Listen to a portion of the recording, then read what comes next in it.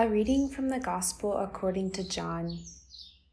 Lifting up his eyes to heaven, Jesus prayed, saying, I pray not only for these, but also for those who will believe in me through their word, so that they may all be one, as you, Father, are in me, and I in you, that they also may be in us, that the world may believe that you sent me. And I have given them the glory you gave me, so that they may be one, as we are one, I in them, and you in me, that they may be brought to perfection as one, that the world may know that you sent me, and that you loved them even as you loved me.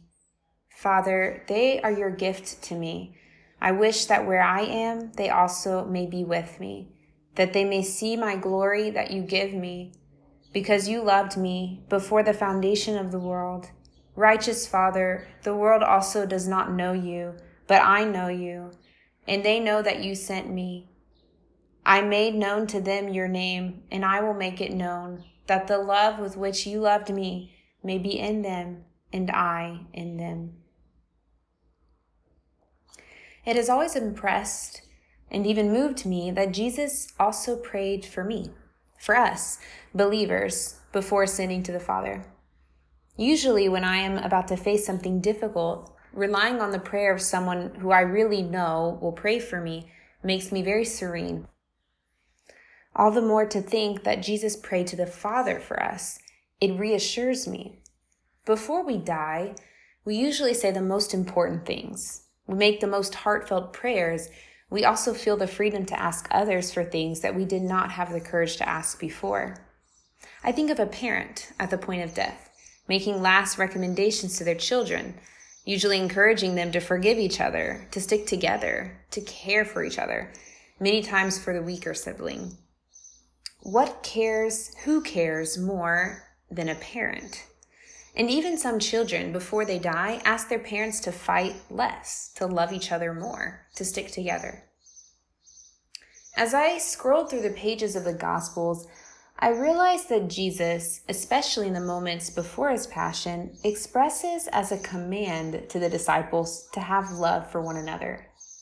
But he turns to the Father in prayer to ask for the gift of unity.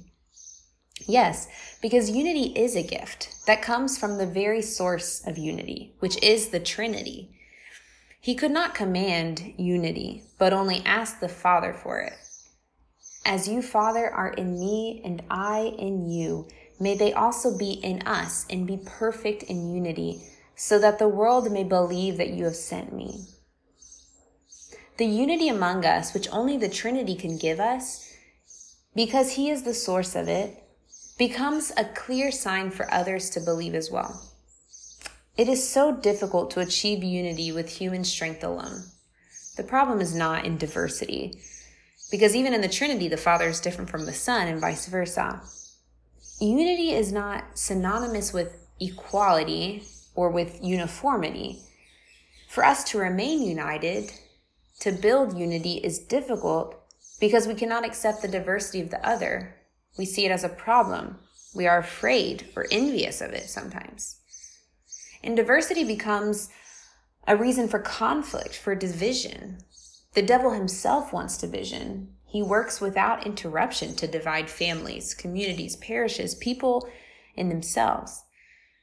And when there is division, there is loneliness, fragility, weakness, lack of forgiveness.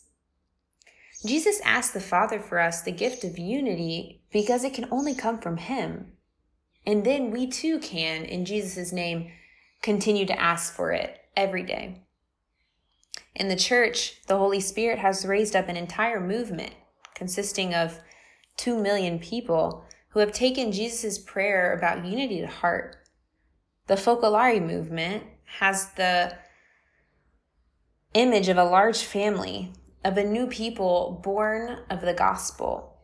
As its founder, Chiara Lubich, who founded it in 1943 in Trento, Italy, during World War II, called it. The message it wants to bring to the world is that of unity, and to achieve this goal, dialogue is favored. In the constant effort to build bridges and relationships of brotherhood among people of even different religions and different cultures. I remember in particular a teaching of Chiara Lubick that I always carry in my heart. Is it better the least perfect in unity with others than the most perfect in disunity with others? If I have a task to carry out together with other people who think differently from me, it is better to accomplish a thing that is less perfect, but which gathers everyone together in unity, than to accomplish the thing that appears more perfect, but which creates division. It is that ability to yield, to not want to impose one's own view of things, to bend at times, so as not to risk breaking unity, to give space for the other to express himself, knowing that the fruit of unity is more important in God's eyes than any other fruit. And so, paraphrasing a bit an expression of Chiara Lubick, we can say that unity among us is like a ray of sunshine shining from a tear, a rose blooming on a stain of blood, essence of love distilled from pain. For this has the apostolic force of a glimpse of paradise. Have a great day.